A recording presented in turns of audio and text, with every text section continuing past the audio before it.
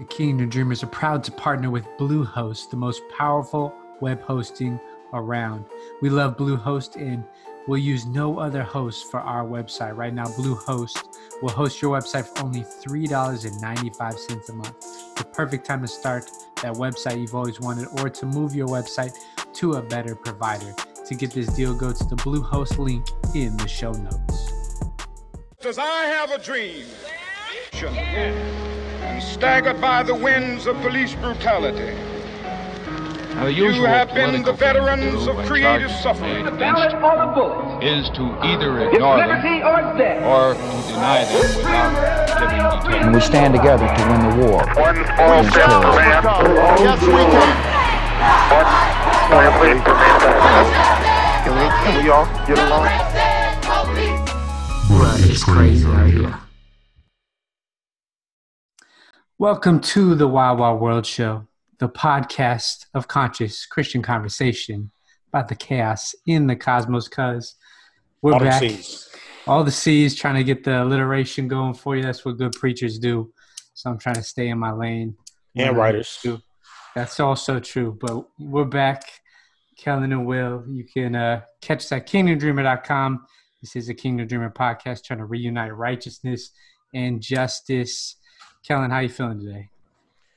Man, Will, I'm feeling all sorts of ways. I'm in all sorts of feelings. You know, I'm up, down, and all around right now. I don't even really know how I'm exactly feeling, other than I am glad to be here chopping it up with you today, talking to our people, you know.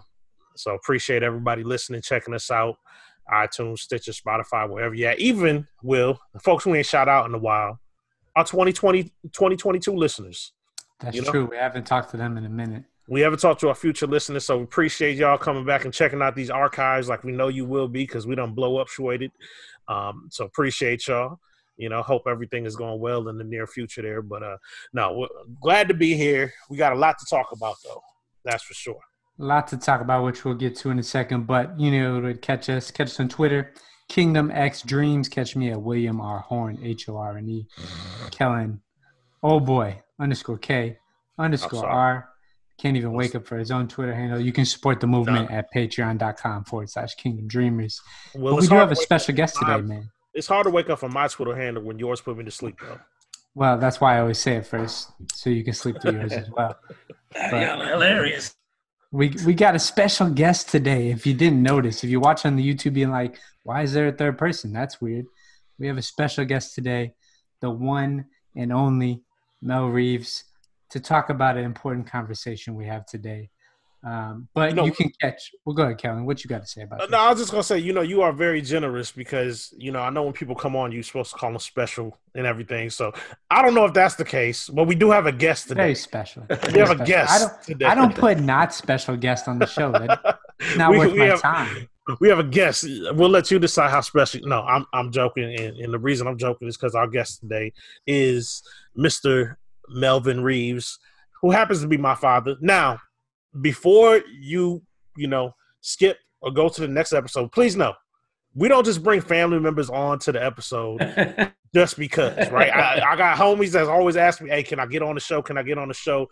I always say, look, if you got something to bring to the table for our listeners, not just now in 2020, but our 2022, 2023 listeners as well, that's going to bring value to them, then we'll do that. Now, my pops has not yet been on the show, but that's not because of lack of value. That's just, you know, life circumstances and things of that nature.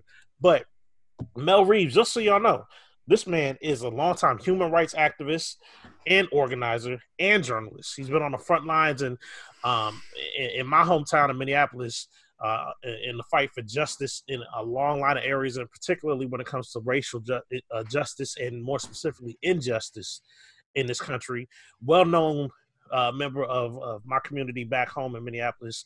And he's also the editor-in-chief of the Minneapolis Spokesman Recorder. So this is not just, you know, throw Pops a bone. This man is a leader. And if he grew up like I did in Minneapolis, obviously I grew up with him, but, you know, many of my colleagues and friends and people my age grew up seeing him on the news, you know, as he would say, raising ruckus when things have gone down. And as you guys know, things have gone down this week, sadly enough, in my hometown of Minneapolis. So I'm getting ahead of myself. But welcome, Dad, Father Mel. I'm gonna try to call you Mel for the rest of the show and see if I can get away. That'll work. Oh, so I can get away with it. Okay. I didn't know if it was gonna work, but let's do it. So it's gonna be funny. I think other viewers may find it kind of a little humorous. I'll find it humorous, and look, thankfully we need a little levity in life right now with everything that's going on. But welcome to the show for the first time, Mr. Reeves. Thank you for being here. We're gonna bring you in 1 second, but Will, as we kind of alluded to, there's been a lot going on this week in the world. Those of you that maybe you had your head in the sand and maybe you listen to Wild Wild World to get your news for some reason. I wouldn't necessarily suggest that, but if you do, and maybe you've been busy with life, you may know that just in this past week, the week started off with a sad situation that at the same time didn't feel quite as serious, which was the Central Park situation, where a white woman was caught on film threatening to call the police, and actually did call the police on a black man, stating that I'm going to call the police and tell them that an African-American man is threatening me for the crime of asking her to put her dog on a leash, right? And so at the beginning of the week, that was, kind of, I don't know if I want to call it national news, but it was kind of national news. It was what was blown up to Twitter feeds and headlines and things of that nature. And that was serious enough as we started off with discussions about, race and privilege and weaponizing privilege and those sorts of things. And then I almost said unfortunately. Well, I don't even know if unfortunately is the word I want to use here. It doesn't feel strong enough. But tragically, we saw yet another death at the hands of the police by a black person. I won't even just say man, because with Breonna, I believe Taylor, that just happened a week or two ago as well. Another black person was killed at the hands of police. This time, Floyd George was choked to death on camera. In my hometown of Minneapolis, and not just in my hometown, but literally in basically the neighborhood that I grew up in. Spent a lot of my youth there in front of a store I've been in and frequented many times on streets.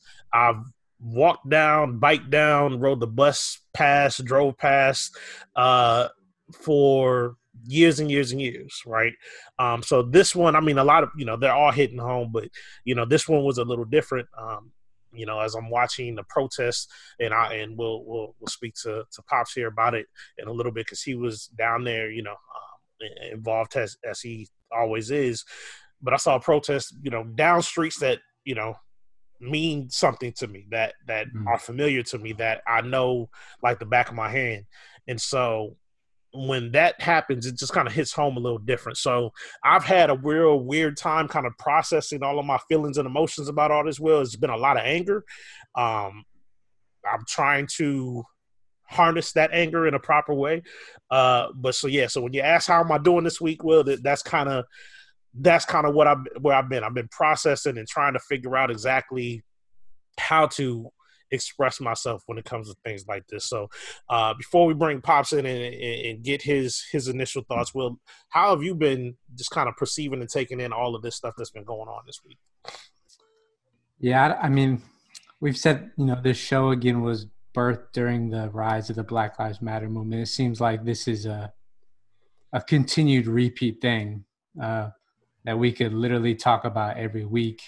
And if it wasn't caught on video, who knows, what would happen. But I do think, I guess one of the things with this is, there's a lot of grief and lament that I think people need to be having. It's hard when we become numb to death, and numb particularly to the death of Black bodies.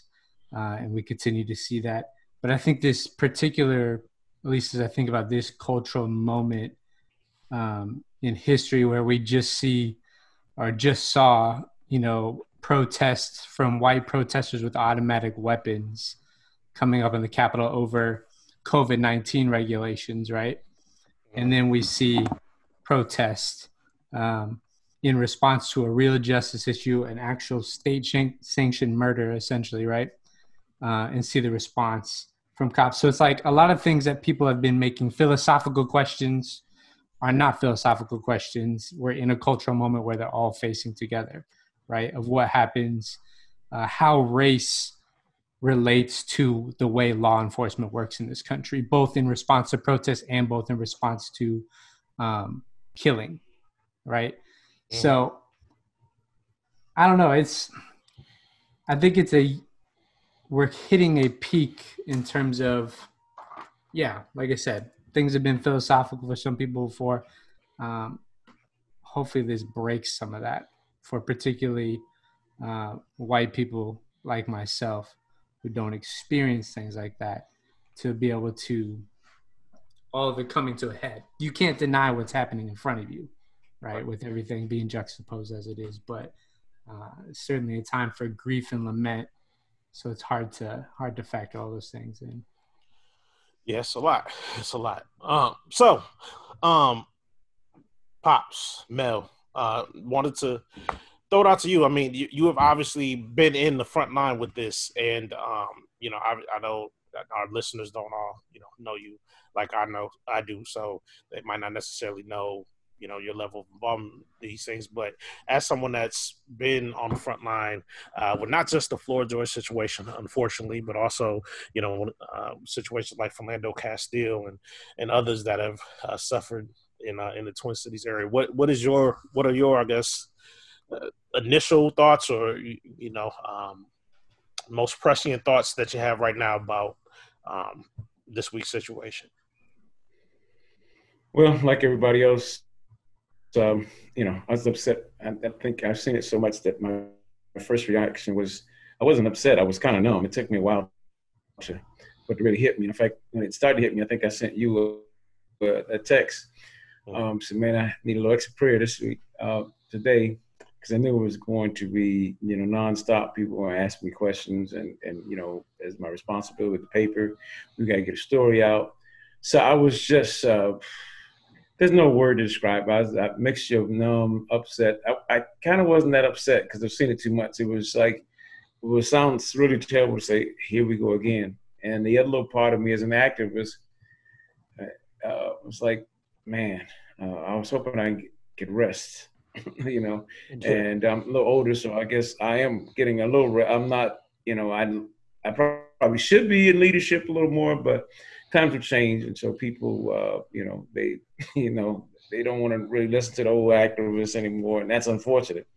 And so I have a heavy heart today, right now, as we're speaking, because before we got on the call, I found out that we've been trying to organize and help organize, get in front of this so this wouldn't happen, because, the young people have been taunting the police and doing stuff. So now it's turned into a semi-riot over in the Target area that you're very familiar with, Kelly. They've actually looted the Target store and Aldi store, and I think even I heard the liquor store next door. So this is in downtown. That means downtown Minneapolis. No, not downtown. This isn't. No. This is off Lake Street in South Minneapolis. Okay. Like right in the middle of South Minneapolis. There, it's a big mall area where several stores are and Target, and this is where it's across the street from the 3rd Precinct police station. And so I was out there filming. I was out there in March yesterday, and the end of it, I filmed some of them. Everybody else couldn't film, and so the anger is palpable. And I think also people are stressed out as a result of being locked down from the COVID. So those two things are coming together. So people, right? So people normally who might be able to think a little better are just stressed out and tense. And so I think it's a part of this. And I'm frustrated because I know that the efforts to get justice for George Floyd is going to be a little more difficult, because the press is going to highlight the struggle. They did yesterday. They said police, and even though we had a big peaceful protest, and near the end there was this conflict, they said police and protesters clashed. Nothing about justice for George Floyd. I know Kelly, I struggle with it. It's George Floyd. I sometimes want to call him Lloyd, but it's George Floyd. And I just heard, and I guess it's true, that he is related to Stephen Jackson. Yes. So I'm not sure. I was looking into that. I'm not sure if he's actually. Steven Jackson called. For those that don't know, Steven Jackson is a former NBA player. He's also present now in the media. He would be what we would describe as as a real one. But he made a video calling him his brother. I'm not sure if they're actual brothers or if they're just very close friends. They look alike, so he basically referenced that they call each other twin because they do look alike. So I'm not sure if it's his actual brother yet or his close friend. But either way, he's someone that Steven Jackson was close with. And so that's all kind of connections. So anyway, today we spent trying to organize for a rally on Thursday, and what's happening today makes me realize that the rally tomorrow is really important. It's really important that we hold it together and make our clear demand.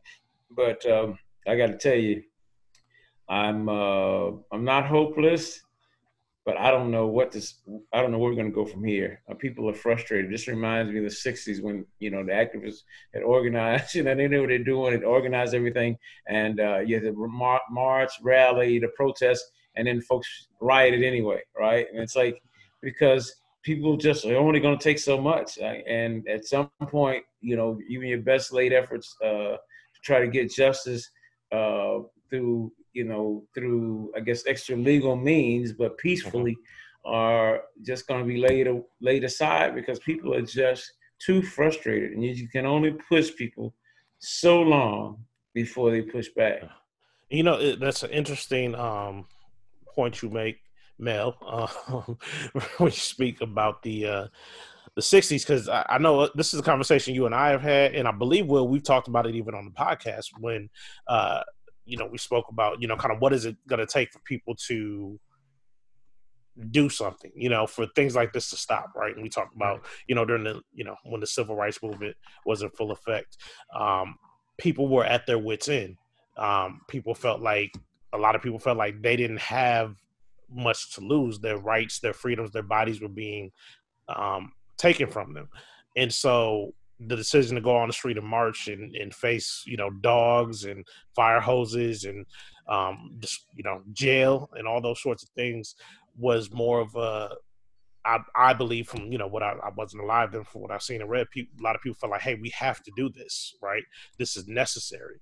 And something I've said often is that, a large part of the reason why I think people don't get out there and do those things now, and I'm not excluding myself from this, is that life is just a little too good for most people to have taken those steps. You have a little too much to risk. You maybe not dirt poor, maybe you got a decent job. You there's a little bit of a light, somewhere at the end of the tunnel. So that's enough to kind of keep you. I don't think I'm gonna risk going to jail today. I don't think I'm gonna risk being fired because I don't show up to work for a couple of days because we're protesting. A little while ago I was reading about the bread riots in Russia back in the World War I days, and people literally left the factories, didn't go to work, and they rioted or not necessarily riot, but they protested in the streets for days and days and days and days and days because they said we can't live with these conditions anymore. And I think what's starting to happen is that, especially with all these things being on video now, is people are finally starting to get to that point where they're saying this is no longer something we can live with at this level. I don't know. What do you guys think about that thought?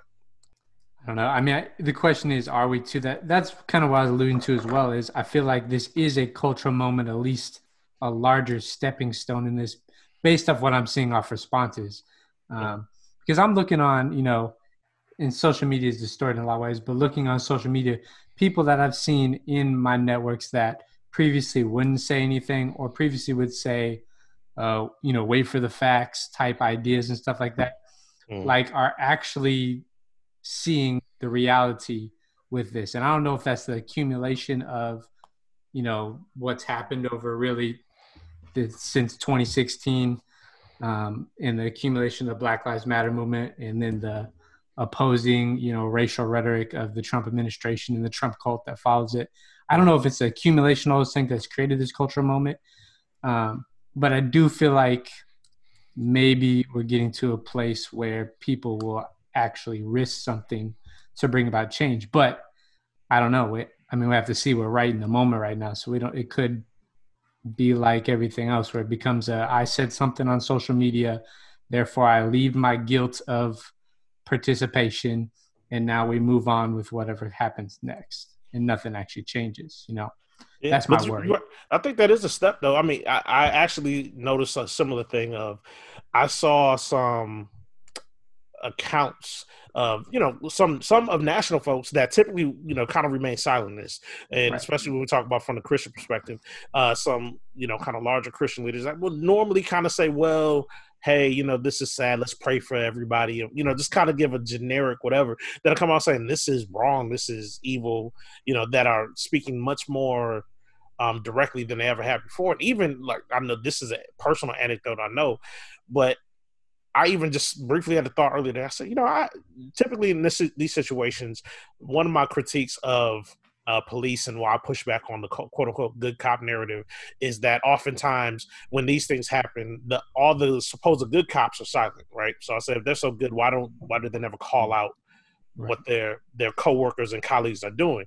And I said, I actually know a couple of police people that I grew up with that are police or whatever, and I went and checked out what they were saying on their social media, and the one I found quickly came out was like, this is wild, this is crazy. He said, had a couple choice words, and was basically really strongly denouncing not only the officers that were involved, but just the system, which I thought I've never seen that. Just quite frankly, I've never seen that happen. Now, granted, this is a guy that grew up in Minneapolis, but so you're right. I don't know. It seems like it might be different. I don't know.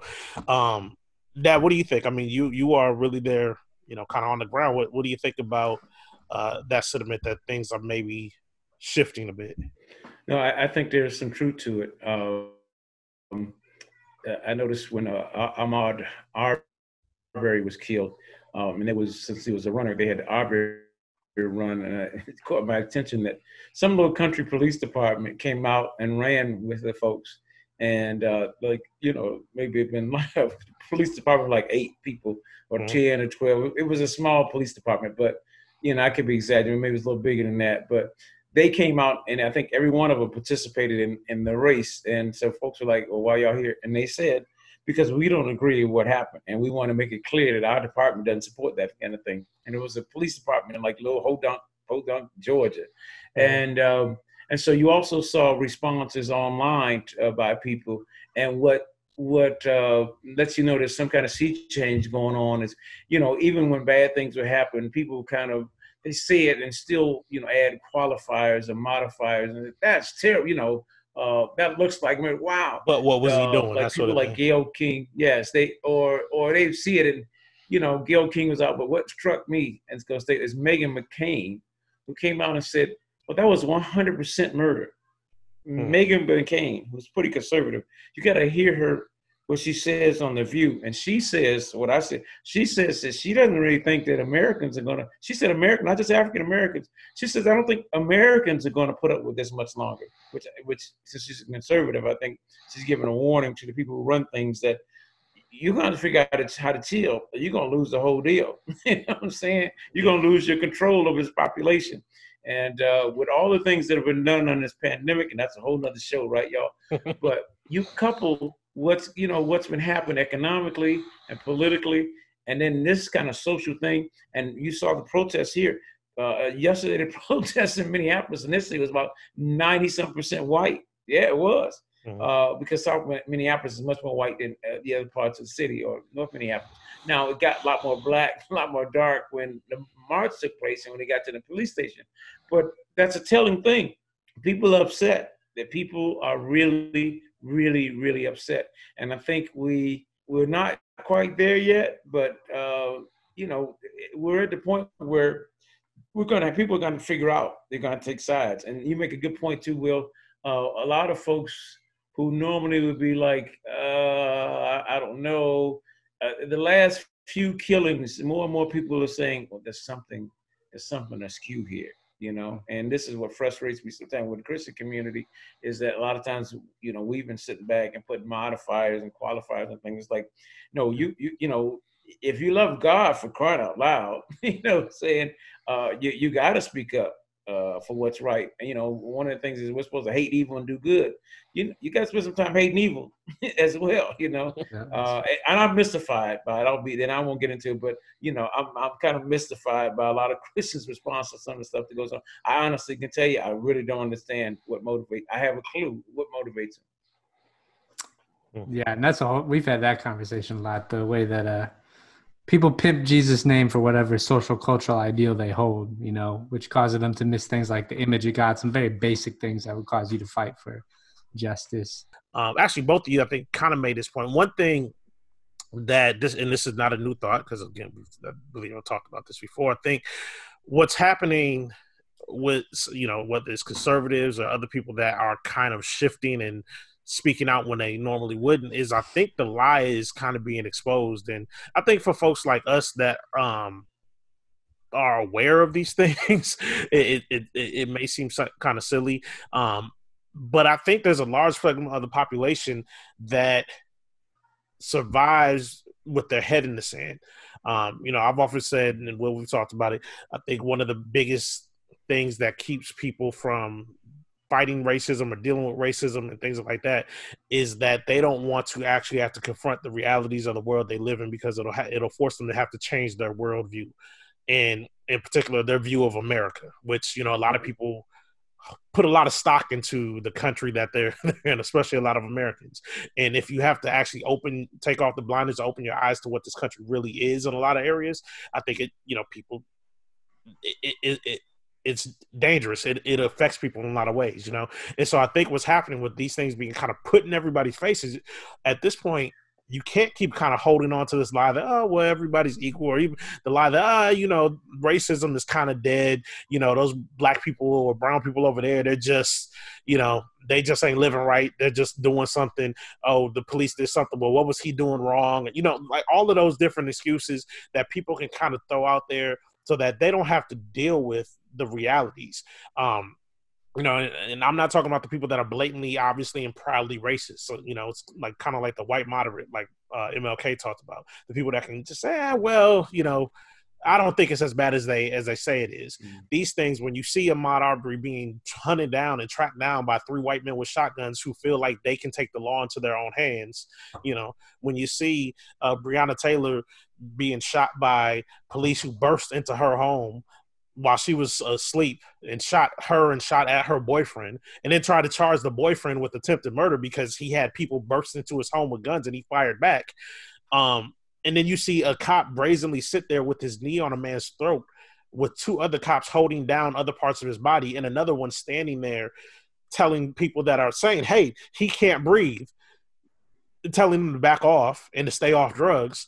You can't keep lying to yourself anymore. And I think that's kind of what's starting to happen.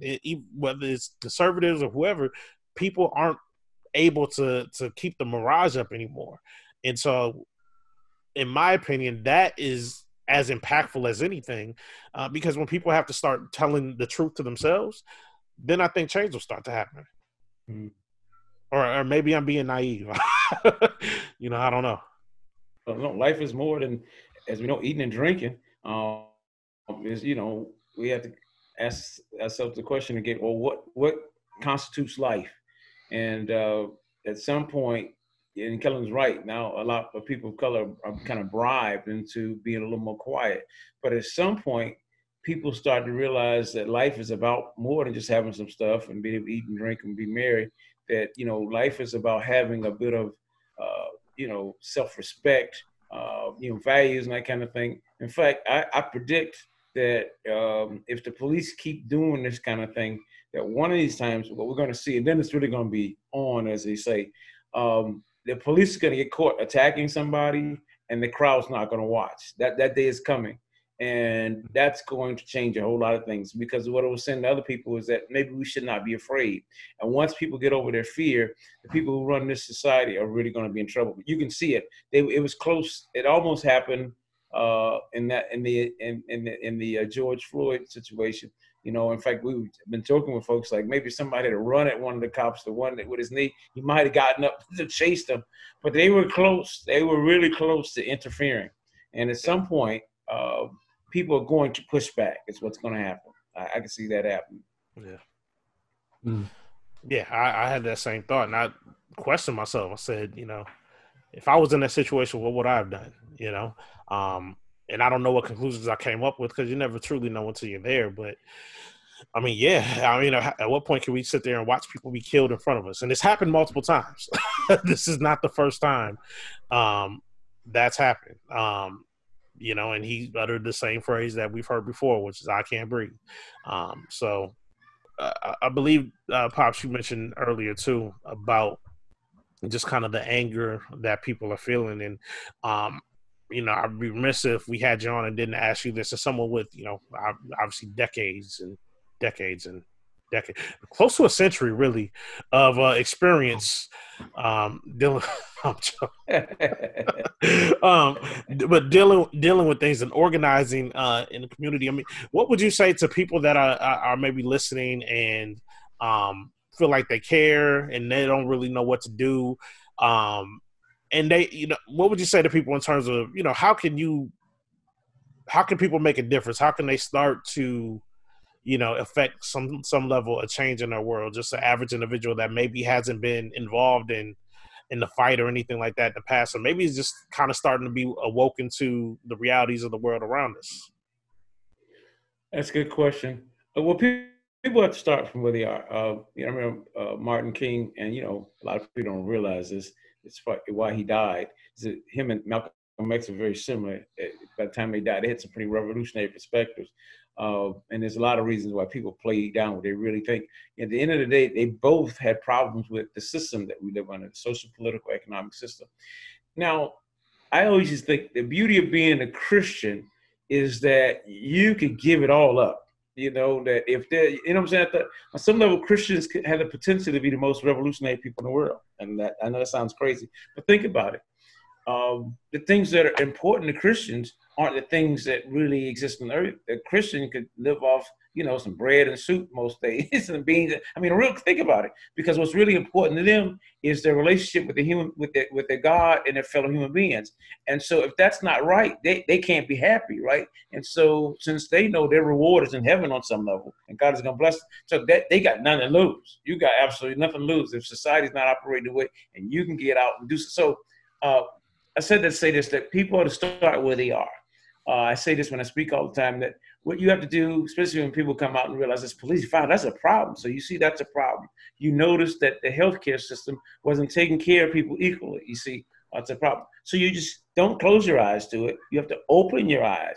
The only way you can change it is to look what's going on in the face. And you got to see, why in the world would a company put workers' lives at risk?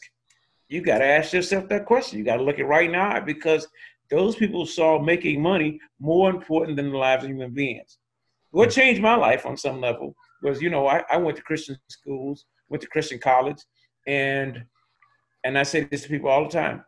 What motivated me, because I'm not as deeply involved in church as I was, because I'm actually trying to figure out another path because I'm just frustrated.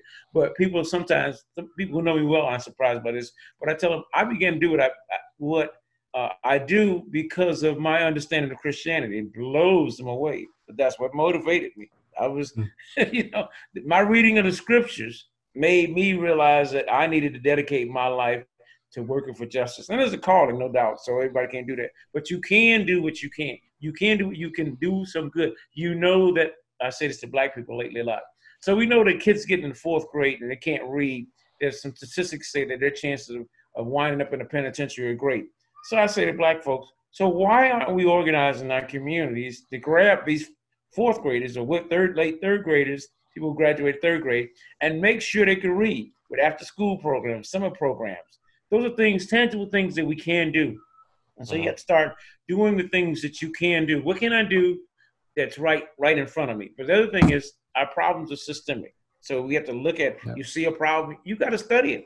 There's a reason for this stuff. When I tell people, you want to deal with it, you want to understand and know what to do with it, like everybody else has, you've got to analyze your society. You got to say, this isn't right. Let me understand why it's not right. And of course, Americans are so programmed and propagandized, we don't even know history. So, for example. Shout out Dr. G in his history class. That's true. Sorry, go ahead, Pop. the police problem. So you got to say, well, why did the police do what they do? And what I did long time ago, I studied it. And when I uncovered it, said the police have a history. Their history dates back to slavery. Their history dates back to keeping immigrants in line. A lot of people don't know, everybody calls themselves white, but they don't know that, white Italians were not accepted in the United States. People called them some really bad names. Mm-hmm. People who were Irish were not white. People called them some really bad names, right? Jewish people look white now, and of course, they we still have anti-Semitism, but at one point they weren't accepted at all. So the police played the role of keeping them in their place, and then everybody else graduated to be white, and so what was left was the black people to oppress. So the police, I learned their real role. Their real role is to protect the folks in power, right? To reinforce the stereotypes that exist, as well as to protect the interests of private property. It's like, oh, that sounds terrible. But when you look at it, when you know the truth, what happens, it sets you free. And then you know what's going on. This is who they are. So we've got to organize to have either no police or a police department that deals with us as if we're human beings. And if you live in a society where that's not possible, then you do like me and some other folks. And I'm being facetious on some level, but this is how change happens. A lot of people come to the same conclusion that this is wrong. It's how we got the Christian movement, right? The disciples said, hey, I'm following that guy, Jesus, then I'm going to do what he said, right? And we play it down now, but the early Christians were some bad folks, man. They followed their heart. They were serious about following Jesus. The Romans couldn't recruit them to their army. Christians we go and fight for the U.S. You couldn't make a Christian sign up to fight in the Roman army. Couldn't do it. Why? Because Christians didn't believe in killing people. Yeah. Now you're kidding. Go ahead, God. I'm feeling it now. This is preaching to me now. No, we're about to preach right now. I was just going to ask something. You mentioned the truth shall set you free, and that's personally, that's the thing that drives me the most crazy is that so many people are so hell bent on denying the truth, and not even denying the truth, just refusing to seek it in any way, shape, or form. I've been in arguments with people online where they'll make a wild claim, let's say about police, like a couple years ago when they say, "Oh, it's a war on cops," and you'd say, "No, it's not. Here's the facts. Here's a link that tells you exactly what's going on," and police are in less danger than they have been in the past, and people are, citizens are in more danger. So explain how there's a war on cops, and people will actively say, "I'm not reading that crap. There's a war on cops," right? And so I'm always curious as to why it is that why it is so many people just simply refuse to allow the truth to set them free. And I touched on a little bit about what I think, but that's always driven me crazy, to be perfectly honest. Yeah, there's certainly a diseased social imagination you got to keep intact for your life to be intact, which is what you talked about, Kellen, right? There's worldviews intact that people want to keep that. And I think that's particularly a problem in the Western church because of its, political ties to right-wing conservative movements, right? Because now it's, you want to protect those things you've thought of as good, right? We hold up Billy Graham as a great hero, and he did some good things, but he also was in the pocket with, right-wing politics that was connected to race. So there's a lot of things that we have to start, which Miller, we have to know our history, right? Christians have the power, not just the power, but the basis to be the most revolutionary people. I think that's huge, right? Especially in nonviolent movements for justice, right? Which is what we saw with Martin Luther King. But we have to start acknowledging the history, asking the right questions. Right? James Cone said, while the church is busy debating about if Jonah was swallowed by the whale, right? The world is making inhumane laws against people to oppress them, right? And the church, who is called to a biblical view of justice that loves the oppressed and is willing to die on behalf of one another, right? That's a radical movement that can start. And we've kind of lost the way of, the martyr. That's the first 4 centuries of the church before it gets tied in with government and empire, is being willing to die because there is nothing to lose. If Jesus is king, right, and holds my life in his hands and calls me to love God and love one another, right, then I have nothing to lose, right? If I die, I live forever. What's it matter, right? So I can face everything up to death for the sake of justice. And it's going to take a lot of work to get particularly the white church in America there. The black church has been leading that in America, for centuries now, right, since its founding. But the white church in particular has a long way to go, and it's going to start with rebuilding theology. It's going to start with social justice movements online to start exposing these lies, like you're saying, Kellen, to overwhelm. You can't keep up the mirage anymore. But I don't know. I think there's hope if we can start restoring what is the gospel, what is biblical justice, and what is happening in the world around us, and starting to show systems, bring people out of their super individualistic mindsets, which is what we're trying to do here, right? On the Wild Wild World, reunite righteousness and justice. You can't have personal, pious religion and not have social action to match it. That's what all the prophets in the Bible talk about. It can't happen, right? So we're going to start that now. I was fascinated with the prophets, and you look at the Old Testament. Pretty much the theme is justice. The prophets are always talking about just and poor Jeremiah. And I think our times are very, very similar to Jeremiah, because the folks are running around. Just Jeremiah said, why you keep them out, Lord, Lord? You don't do what I say, and they keep talking about the temple. So that's not special about the temple. You're not treating your fellow human being, and that's not changed. That's still the gospel. If you say you love Jesus, then and the old apostles really held up to it. James and John. How you gonna say you love Jesus and you're not feeling your brother who's right in front of you? You see him every day.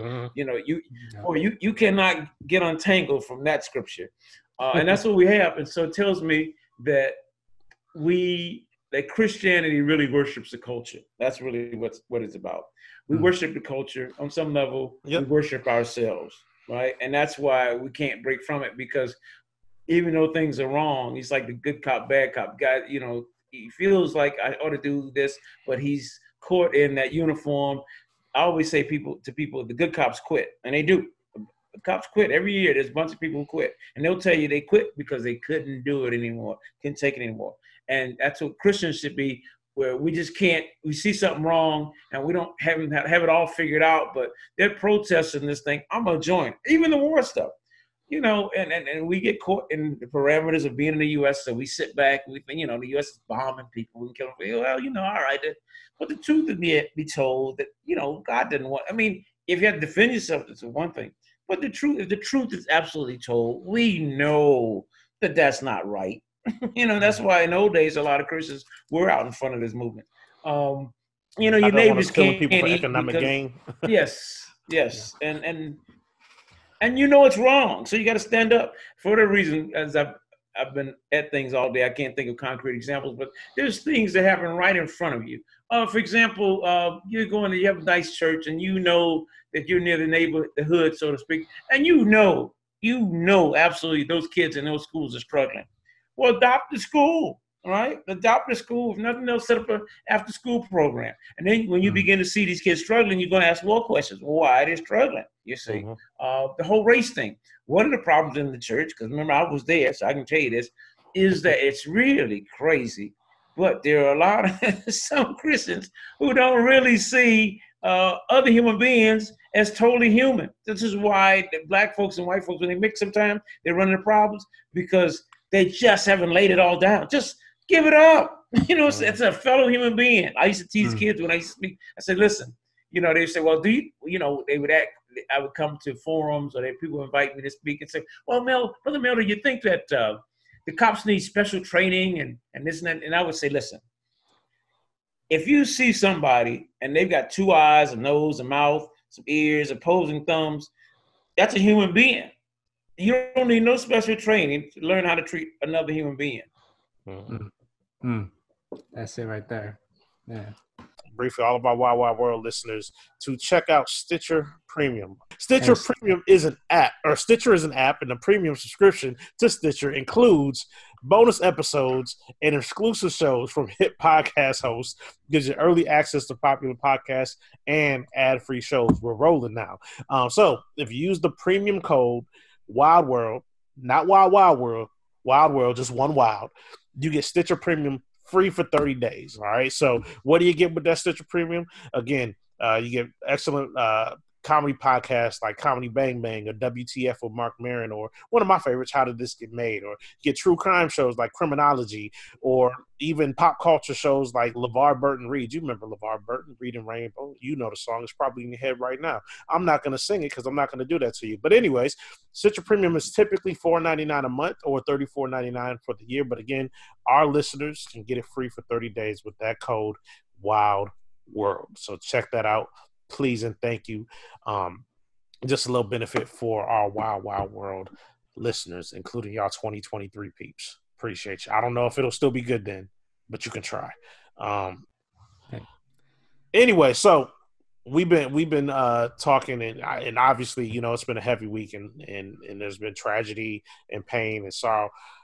But I did just want to briefly, before we let Pops go here, want to talk about something that, if you've been listening, you know, we've been talking about.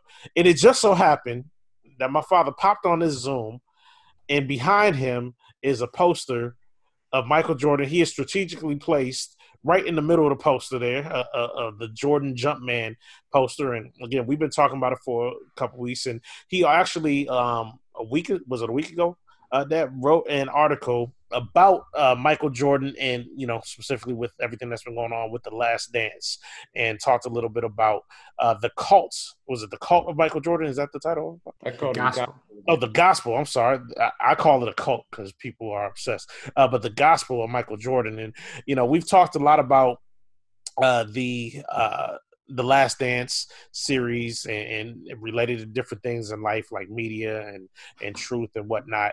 And we did touch on a previous show, just you know, kind of Michael Jordan, the legend, and what he did or didn't do for folks. But I also wanted to just ask you if you could just briefly touch on, you know, kind of what your article was about, because I found it very interesting, especially in this time of Jordan worship that's been going on.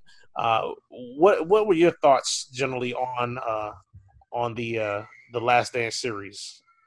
I mean, you know, as far as just watching the Bulls' success, I think, you know, it was a good series in that regard.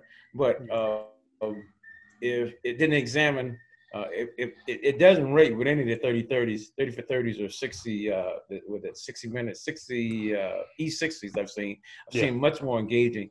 And so Michael Jordan had control of this. And so my commentary criticized Michael for being quiet. And ironically, even when he did his commentary, he was quiet about what was going on. You know, the sports thing that captivates you, right, is like, you know, one of my favorites, and I won't throw my pitch out. One of my favorites, 30 for 30, is, you can guess, Kellen, the U, right? And part one or part two, both? Both. I'm a Hurricane fan, man. Kellen, tell you, I'm from Miami, man. I've been a Kane fan since they couldn't win a game to save their lives. So I'm a real guy. I've been a Kane fan for 50 years. Over 50 years. Yeah, stop lying. We know anyway, we know it's about 75. Yeah, well, that's a long time to be a fan. But anyway, the series, the 30 for 30s, they actually captured the social surroundings and social settings. Just like, you know, how when you study the word, you know, you said you got to study the social setting, right? So Michael Jordan left out the social setting. Right, It was all focused on him, what was going on with the team and what have you. But that was, I think, it gave you a glimpse into who Michael Jordan is and how he thinks even to this day, because it wasn't that important. Michael Jordan is like, that's why I call it the gospel of Michael Jordan. He's the epitome of of a selfish human being and of a narcissist. Now, I like him. I think he played great ball, but my commentator called him out because there is an expectation, and you see it drop now too. There's an expectation because Black people are accepted. We are oppressed people. Oppressed people, when they have people who get the spotlight, there's an expectation that was not carried out like it was before, that you say something on behalf of the group, the oppressed group you come from.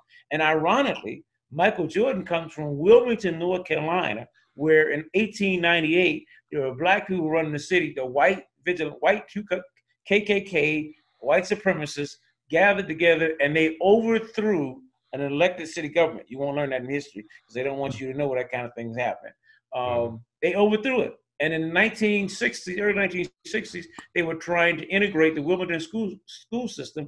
A bunch of young people were organizing to make sure the integration process was equitable, and they fought back out again. And what wound up happening was the vigilantes burned down a building and blamed some black folks in a church, by the way, who had been meeting in the church right next door to this building. And they were framed up. It's called the Wilmington 10. You can look it up. Famous case. Dr. Ben Chavis, who's now the head of the national newspaper, so he was one of the famous Wilmington 10. Anyway, so Michael Jordan, this happened in the early 60s. Michael Jordan was born, around that time. And so it wasn't like when he grew up, he hadn't heard about it. He didn't know about the strife. So he made a conscious decision not to say anything. And so I called him out because Jabbar said that he chose commerce over conscience. And then when he had an opportunity to do something for folks, he never did it. When one of the most racist senators at least in modern times, was representing North Carolina, Strom Thurmond. Was it? I can't remember. Jesse Helms. Yeah, it was Jesse Helms. No, I can't remember. Someone ran against him, and even in his show, he did let us see that he actually said, when they said, "Hey man, why aren't you going to support the mayor of the Charlotte at the time?" I can't think of his name for whatever reason. And Michael said, "Well, I don't know him." So this is why I mess with him, because Michael comes off like a god. What I started off with saying that even in the series, Michael, remember Larry Bird said that Michael Jordan was God in a basketball uniform. Mm-hmm. And in the series, if you notice, they asked Michael Jordan if he was a god, and he laughed it off. He didn't say he wasn't. I don't know if y'all paid attention to that. So I did a takeoff and said, well, yeah, he's a god, but he's a god of mammon. He's a selfish god, right? And so, and taking on the theme of him being God, I can't remember where I was going with that, but he kept silent. Harvey Gantt is his name. I said that, everybody worships him like he's God, but everybody knows that Jesus, when his mother Mary asked him to make some more wine, he didn't argue about, he didn't know the people at the party, he just made more wine. Right? But Michael Jordan, he denied his own mother, right? He was so serious about making sure he made money. So the piece is about black people were catching HELL in the 80s and 90s when he was reigning supreme on the basketball court. And, there was a crack epidemic. There was a mass incarceration came along. They over-sentenced and penalized black folks and criminalized them. Lots of stuff was going on. Rodney King got beat almost an inch of his life. And they asked him about the LA riots as a result of the unjust verdict that came out of it. And Michael Jordan said, well, he didn't know much about it. So, he lied. And then I'll make the point that he made a point, not only of not speaking up for black, but he made a point of not speaking. He made a point of it. And he made a point of standing up, being a pitch man for Madison Avenue. So that was the gist of it. And I closed it out by saying that, when it came to the social justice, Michael shot air balls. And that, while we were out here catching all kinds of sand, airballs, that Michael opened, Michael opened not his mouth. That was his gospel. And that's part of why the whole Jordan worship thing baffles me a little bit. And to me, it has to be marketing. Like, it just has to be. People have to be consumed with what they were given and provided and marketed to. Yes, he was obviously great on the basketball court. And yes, that inspires some level of feelings and whatnot, right? But the level of, I guess, love people have for Jordan, it baffles me because there's never been anything human that he's given to people. And you mentioned, like, one thing I was thinking as you talked about, Michael Jordan was the most famous athlete in the world based out of Chicago in I don't know when you exactly want to say he became the most famous athlete, but like you said, the late 80s and the 90s. And he was doing so in one of the cities in America most affected by things like the crack epidemic, gang violence, mass incarceration, all of those things. We know like I have images in my head of like, oh, everybody wants those Bulls jackets, but you can't necessarily wear them Bulls colors. You know, we heard about people literally being killed for Jordans. It's actually still happening on some level, because there was a story about it not that long ago, right? He had the most popular shoe in the world at a time when wearing his shoe in his city could get you jumped, beaten, or killed, right? And he never did anything. Let me not say he didn't do anything for anybody, because I know there are some things that he did, you know, on the low key, and I've heard about him kind of donating money here and there. But I don't get why all these people love him so much when he sat back and did nothing and said nothing, at least publicly, while quote unquote his people, like you said, were going through it, you know, going through it sometimes as, maybe it's not fair to say a direct result, but on some level as an indirect result of his products. You know what I mean? And, you know, we look at athletes now like the LeBrons of the world or whatever that speak up on these things going on to a point. And it's even to the point where now if an athlete doesn't speak up, people kind of look at him and say, like, especially black guys, like, oh, what's up with you? You know, why don't you say anything? But yet and still, we worship Jordan as this deity who absolutely refused to speak on even the most obvious things. Like you said, Rodney King. You know, was Jordan opening up after school programs for kids in Chicago? Was he, like, everything we ever heard about Jordan was, you know, like his dream camp or whatever that cost like $20,000 for middle-aged men to go to or what. And again, I'm sure he did some things or whatever, but I've lived in the Chicago area for years and I have not heard anything about, oh yeah, Jordan used to do this thing growing up or back in the day. He used to have his camp. I grew up in Minneapolis. I can tell you of camps that were around and that we went to from different athletes in the city or whatever. You know what I mean? Like people that did things for kids. You don't hear none of that with Mike. But people love him to death, and it drives me a little nuts. I'm not going to lie. So I'm sorry if I'm going on a little tangent here. You know, y'all might roll your eyes, but I don't get it. And even with this whole this documentary, you know, as I've spoke on things like that, like people don't really have answers either. They say, oh, well, Mike was great. You know, we say, well, they didn't touch on these things that you mentioned there, Dad, or even he blatantly lied about things that we know aren't true, like the whole Isaiah thing. And, you know, why didn't they go deeper into that? Like people will actually black people will push back and kind of be mad, like, oh, well, you know, Mike is great. Don't be a hater. Da, da, da. It's like, okay, so basically we're just like, hey, you were great at basketball. Even though you ain't had no love for us and didn't do nothing for us or actively avoided being involved in your community, we still gonna treat you like you could do no wrong, and I don't get it. I'm done. Ran over. So this is just more points for LeBron as the GOAT. We're confirming that again another episode in a row. Well, you're gonna get us jumped if you keep with this LeBron as the GOAT thing. Like, yeah, you're gonna get people in trouble, man. I've been trying, man. Hey, but we're gonna put a better human being and a better ball player. I'll leave it there. No, we'll put a link to this to the article in the show notes as well, though, for y'all to read it. But people know I'm not joking, though. I'm very serious about LeBron being the GOAT. He is dead serious about LeBron. LeBron brought Cleveland the ship. He brought Cleveland the championship. So LeBron is my favorite player, but I'm not saying he's not a better basketball player than Jordan, but he is. Yeah, I would much prefer. I'm glad I got to grow up in the era watching LeBron versus watching Jordan just be kind of a ruthless sociopath that won and did nothing else for anybody. That's like basically my thing with Jordan is if he'd have lost a couple of those championships, the whole aura would have been different, right? So he didn't do anything for anybody. So basically, all he brought to anybody was you could say that your favorite player at the time was winning ships, and that's basically all it is. And for a lot of people, I guess that's fine. You know, sports is entertainment, and I guess you know your favorite player or team winning is entertaining. But you know, it doesn't seem like a type of person I would necessarily want to be rooting for. Which is the same thing I said about Kobe back in the day. And luckily, it seems like, you know, obviously, rest in peace, Kobe. But it does seem like he's a person that, as he got older and matured, he became much more human, much more caring and relational and whatnot. When he came in the league, he was just kind of the same thing, a killer. He was the guy to say, I'll have friends when I retire, that sort of thing. And Jordan kind of seems to still be like, nah, screw y'all. Like, I'm about these dubs and, you know, and nothing else. so I don't get it. That dude's got to be lonely. He just seemed that way in the documentary. I mean, just like the way he would answer everything, it's just like, man, you're holding grudges for all these years about a game, man. Like, well, if you notice, crazy. Even I had somebody tell me that, oh, well, his teammates, they were talking about his methods or whatever. They're like, oh, well, all his teammates that were interviewed, they agree with him. I said, one, well, he was in control of us. Yes, all his teammates that they interviewed or that they played the interview.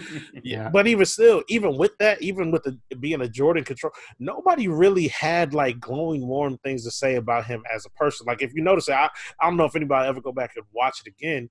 Like the most they would say is like, yeah, his methods were hard, but yeah, I guess that kind of worked, or he did kind of push guys. Like it was almost like begrudging respect. There was not a whole lot of love and warmth, even from guys like Pippen and Phil Jackson.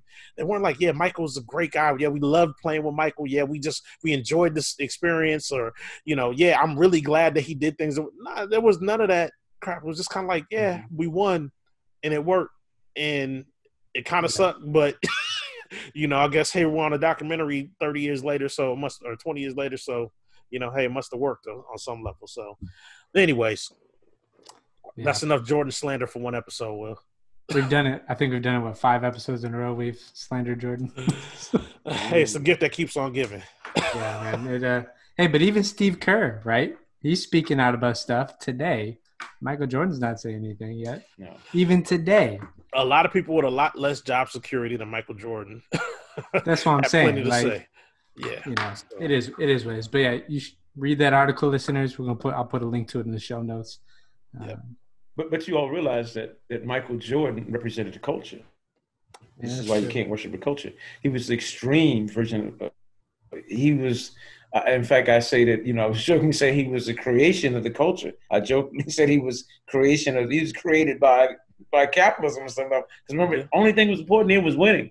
And this is where we get dangerous. I can remember being in church and hearing pastor talk about winning and losing. I thought, ooh, I remember thinking this could go down the wrong road, right? Yeah. Because everything is not about, what do you mean winning, man? Yeah. Don't you mean cooperating? Yeah, if we're playing a game, you want to win. But then the game's over, we move on, right? But we should be about setting up a society in which people are cooperating. That's what we do in church on some level. The small micro it's odd that people sit in church and they work with each other, do stuff. Of course, there's fights in church, no doubt. But we have kind of a cooperative relationship, right? Then we leave church and we get to compete with folks, and you know what I'm saying? And we hammer some people and keep walking away. And you know what I'm saying? We compete with folks, we beat some people out, and we never think, whoa, let me go back and see how that person is. Maybe we could do this differently where we could all win, right? Because we live in a society where you only have a few winners and everybody else is designated to lose, right? Why do we have to have a boss that says, all right, $1 for you guys, $5 million for me, $1 for you, $5 million for me? Right? It is really interesting that, I think about all the lessons I've, been taught, whether in life and movies or whatever, whenever there's something about either the beginning of a society or even the construction of a great society, like how did the United States come about, or Rome, or all these, it ends up being on some level about cooperation. Different people groups come together and form something. They can work together and, they're building something bigger and greater than themselves. But then somewhere the narrative shifts, at least from, how we're taught in school, whatever, to now go out there and compete with each other.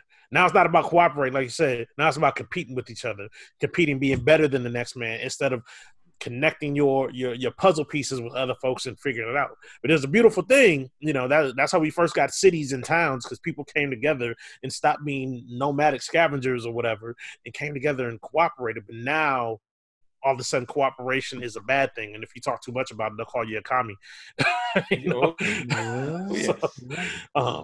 So and then I don't know what they do with that part, in Acts, it's like, the Christians have shared everything common. You don't hear too many sermons about that. You don't hear many sermons about that part of Acts.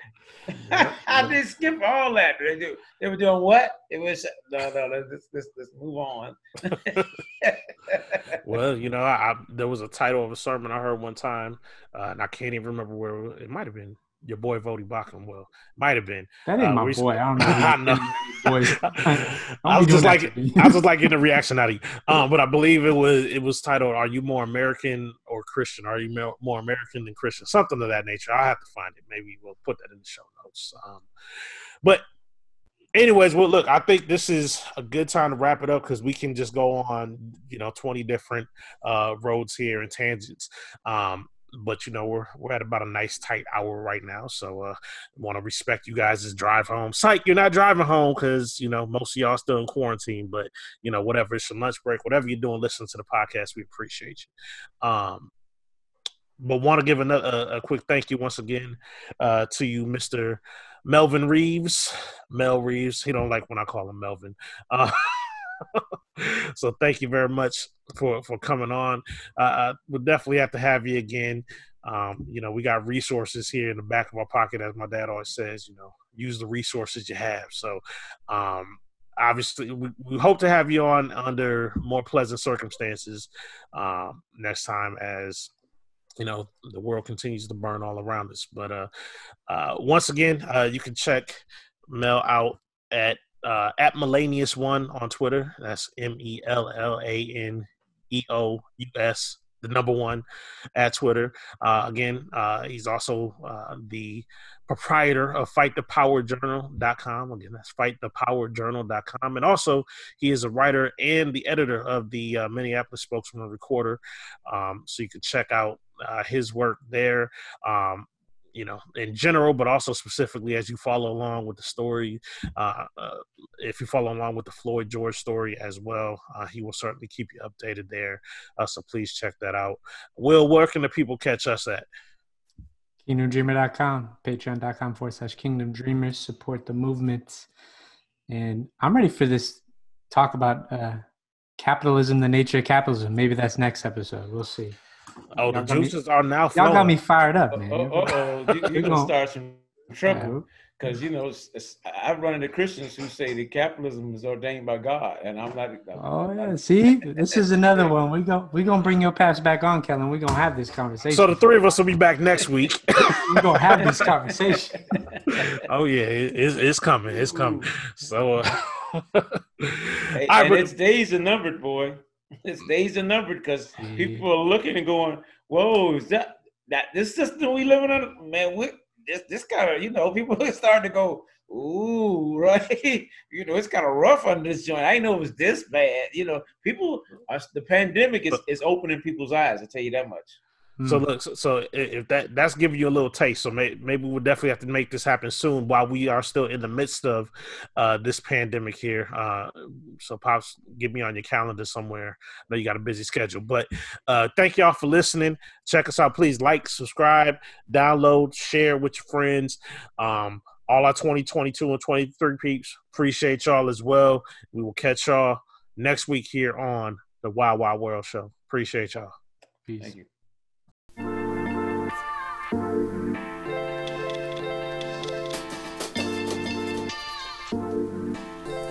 Thank you for listening to another episode of the Wild Wild World Show. Make sure you subscribe, rate, and review. Follow us on Twitter at KingdomXDreams and learn more at KingdomDreamer.com.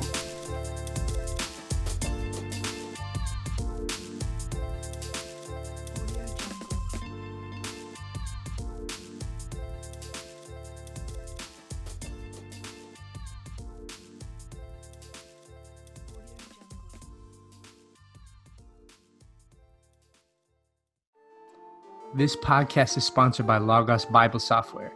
If you've been longing for the tools to take your Bible study deeper, you need to try out Logos.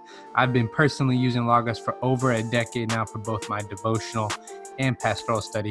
Right now, Logos has partnered with the Kingdom Dreamers to bring you exclusive savings. Check out at logos.com/Kingdom Dreamer or click the link in the show notes for our exclusive offer.